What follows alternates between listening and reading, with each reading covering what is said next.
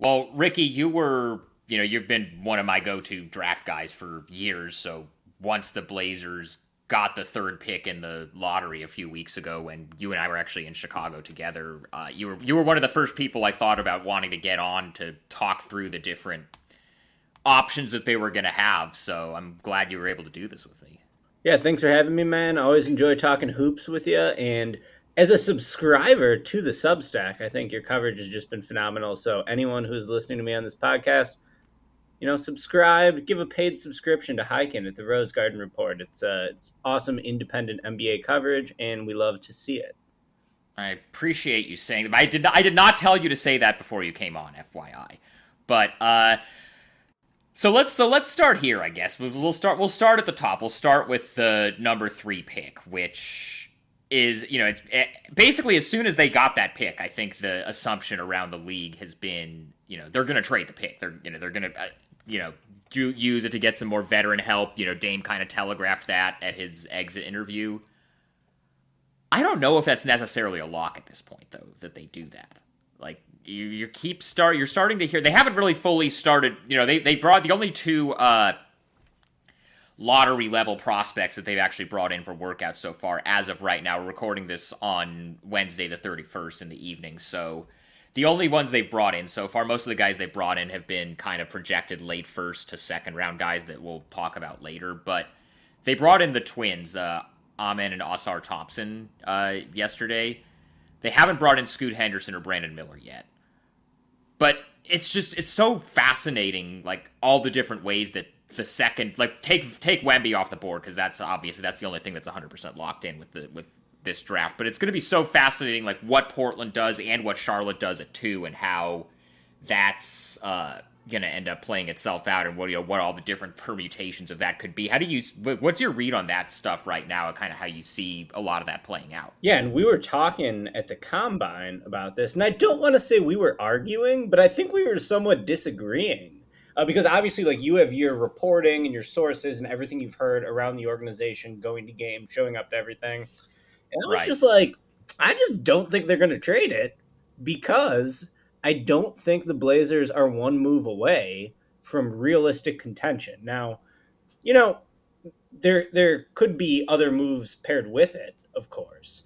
But if you're talking about, like, potentially trading the 3rd pick in the draft for Mikal Bridges or for Jaylen Brown, and, I don't doubt that Portland could potentially be very interested in those packages, and maybe it's just on the Celtics and it's on the Nets to say no. I think it's one of those 2. Yeah. I think those would be the 2 that they would move the pick for. But when I think about it, it's like, okay, even if they did move the pick for one of those guys, yeah, like, they would need a starting caliber center, I think. Now, obviously, I don't watch as much Blazers as you, but when I, just, like, watching the playoffs and watching high-level hoops, like, you basically need a star shot creator, a star big man, and then a bunch of really good 3-and-D style role players. Ideally, some of those guys having some creation potential too, so that Dame doesn't have to do all the work himself. But, like, if you were to somehow tell me that, like, all right, they're going to get Mikal Bridges, Dame, and bam, let's say Embiid goes to Miami, and somehow the Blazers swing a trade for Bam, then I would say, okay, I don't see that happening. That team would be good enough to compete for a championship. And of course, in this era of the NBA, it's even hard to have, like, 3 max level guys. I know Bridges isn't necessarily on a max, or he might not even be close to one. But no, he's making like 20 a year for the next 3 years. He's on a crazy cheap deal. Really I think that's a really good. I think that's part of why I think he's plan A over Jaylen Brown, even though Jaylen's probably the better player, just because the money is so much more favorable. I think those are the 2 guys, though, Mikal and Jaylen, that would be the 2 that they would move the pick for at this point. And other than that, I'm starting the more, because my reaction the night of and like days afterwards was kind of the same as everybody else's, which was, oh, they're going to move the pick. And again, I don't know if that's necessarily a lock if they can't get one of those 2 guys now. So let's start here. Like, the rumor right now, and anything obviously that comes out this far before the draft, we're 3 weeks out now, but what I heard, in Chicago, what I'm sure you heard, what it still seems like is what's out there right now. And again, this could be posturing, this could be a smokescreen, but it sure seems like Charlotte really likes Brandon Miller at 2. That seems like that's kind of what the conventional wisdom is. And if that were to happen, and we'll talk about Brandon Miller later because there's obviously a chance he could be in play at 3. But if that happens, I'm really interested to see what Portland does, because if they keep the pick and they draft Scoot, obviously, like, you can't. I feel like if Scoot's there, you can't not take him because he's by far the most talented guy left on the board at that point.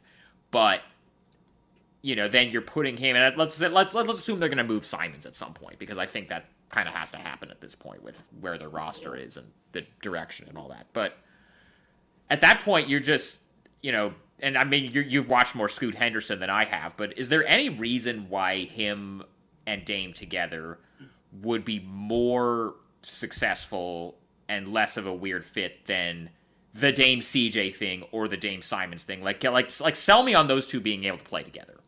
Well, I think that, Damian Lillard turns 33 this offseason, and Scoot Henderson's 19.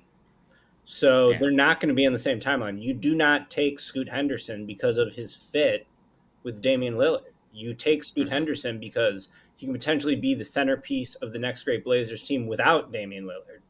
And to me, I fully agree with you that you can't pass on Scoot Henderson at 2. Obviously, there's positional overlap with Lillard. I think that, if they did keep Dame, that him and Scoot together would be a pretty interesting combo. Dame is such a dynamic shooter that he can play so well without the ball. Obviously, you think of him as being a ball-dominant superstar because, at times he is, but he has real movement shooting ability, knockdown spot-up shooting ability, where he could potentially scale pretty nicely next to Henderson offensively. I'd be more worried about defensively. That's what I was going to bring up. The thing is, Scoot, I think, does have good defensive tools. He's kind of short, but I don't know if you saw him walking around the combine hiking. He was there. Big dude. He was in dress shoes. He was dressed. He's a really stylish individual. He was wearing really fancy clothes with a bunch of buckles on it, and I'm like, so is maybe he and Jeremy can mentor him in that way. Yeah, sure. I guess that could be another appeal. But yeah, no, I know what you're saying. He's built like a linebacker. He's built like a. He's a brick S house, Hyken. I mean, he is jacked as hell. He has a huge chest, and he has a 6'9" wingspan, even though he's only 6'2".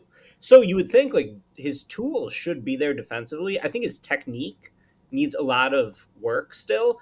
And also, he's always been an offensive superstar. He's been the guy with the ball in his hands who, his role on the team is to create all the offense while holding the basketball. So, defense has not really been a super strong area of focus for him in the past. I would say that, if he were to play on a team with Damian Lillard next year, that, maybe they could coach him up on defense, and maybe that would actually be the best possible thing for his future. That when he is leading the Blazers in a post-Lillard era, that perhaps, you're talking about a guy who, I think he's going to be an all-star caliber NBA point guard. I'll say De'Aaron Fox is a pretty safe comparison for him. Okay. They're not exactly the same. And, the best version of De'Aaron Fox, not a better player than the best version of Dame. But the best version of De'Aaron Fox also took several years to get several years. Also, we might where not it have is seen the best version of De'Aaron Fox yet. What is the best version of De'Aaron Fox that we've seen so far? Because he was so bad his rookie year that he was nominated for Most Improved Player his second year, which second year guys never get nominated for. Yeah. So, and I think the idea, if you're gonna take him and not trade Dame, which I don't think they would do that unless Dame asked for it, which, as we've covered here extensively, that as of right now is not something that I've heard is happening. But if they were doing that, you would hope that it wouldn't be we draft this guy and he's going to be a franchise point guard someday, but he's not going to be ready, to play right away. How ready to play high level minutes for a team? Let's forget about contending for a title, because I think you and I agree that Portland isn't really close to that. But For a team that's trying to make the playoffs, how ready do you think Scoot is to play high-level minutes and potentially start right away? I think he's ready to play a lot of minutes and ready to be in big-time situations. But I'm not super sure he's going to have a winning impact yet, just because like a lot of rookies, like there's usually only like a handful of rookies a year that are actually like barely any do, yeah. You know, so like he's super talented. He's going to be awesome, I think. I feel like very confident about my evaluation in him is that like this guy's going to be an all-star caliber point guard. And I think that, you know, if he was on a team that was more built around his ability, that then maybe he could be a bit more effective. But like he'd almost have to be a role player on a Portland team with Dame. He'd still have the ball a lot. He'd still probably average close to 20 points a game, given how good Portland's offense is seemingly every year with Lillard on the team. But yeah, like, I don't know how much he would move the needle towards winning because he's 19 years old. And, like, even though he did play 2 years in the G League, you know, the thing with the G League, like, the benefit of doing that over college is that the focus is on development instead of winning.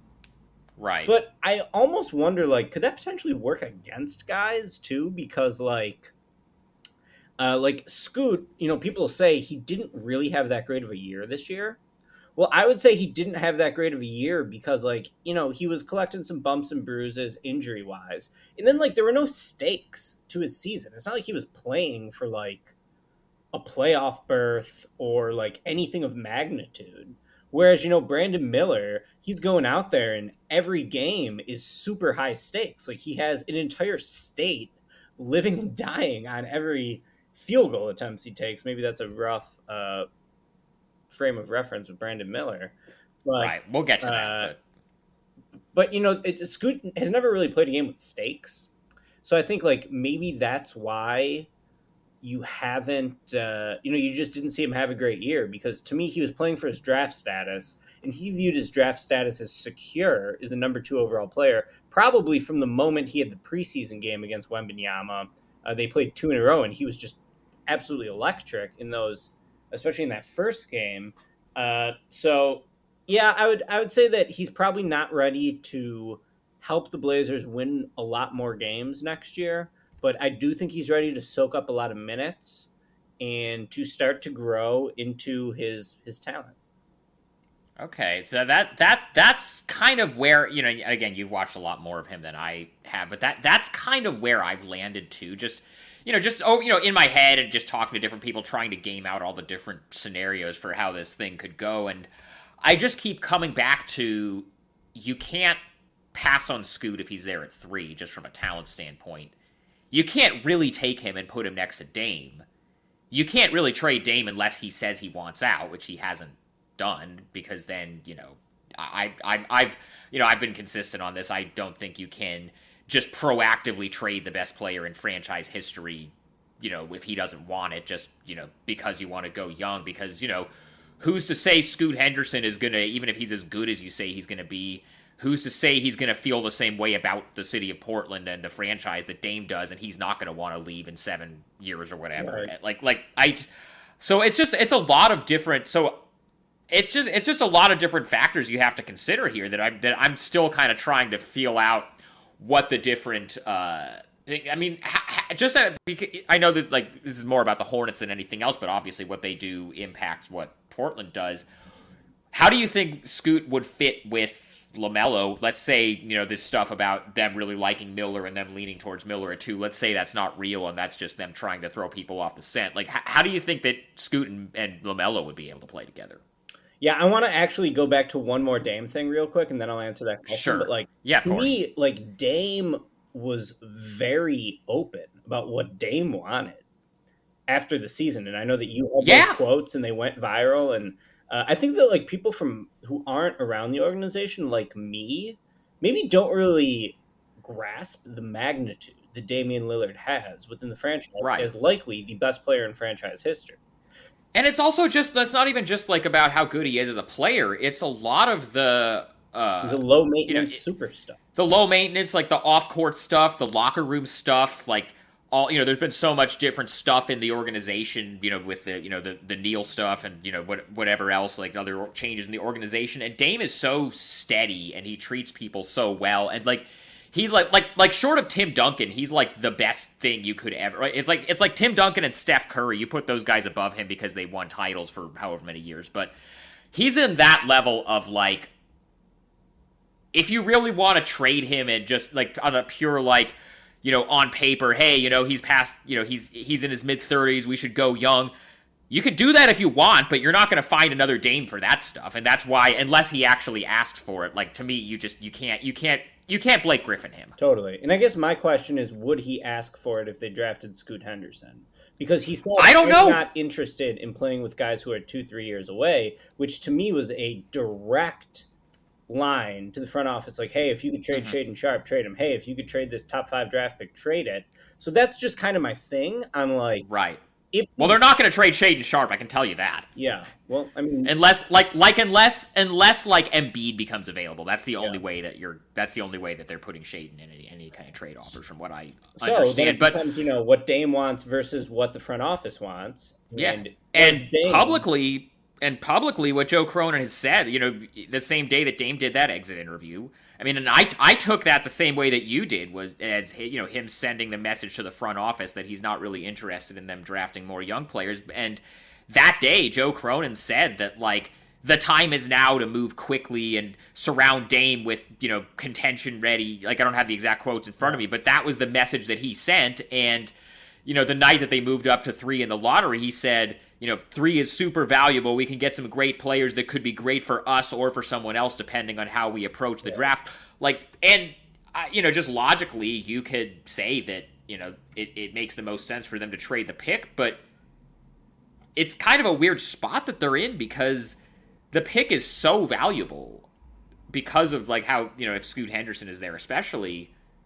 Like, there's not that many guys that it's worth trading the pick for without them getting crushed. I think the 2 that we've talked about, Mikal Bridges and Jaylen Brown, are the only 2 where you can really say, and I guess to a lesser extent Siakam, I think that's kind of a weird fit next to Jeremy Grant, but talent-wise, I think those are the 3 that you're looking at. Yeah.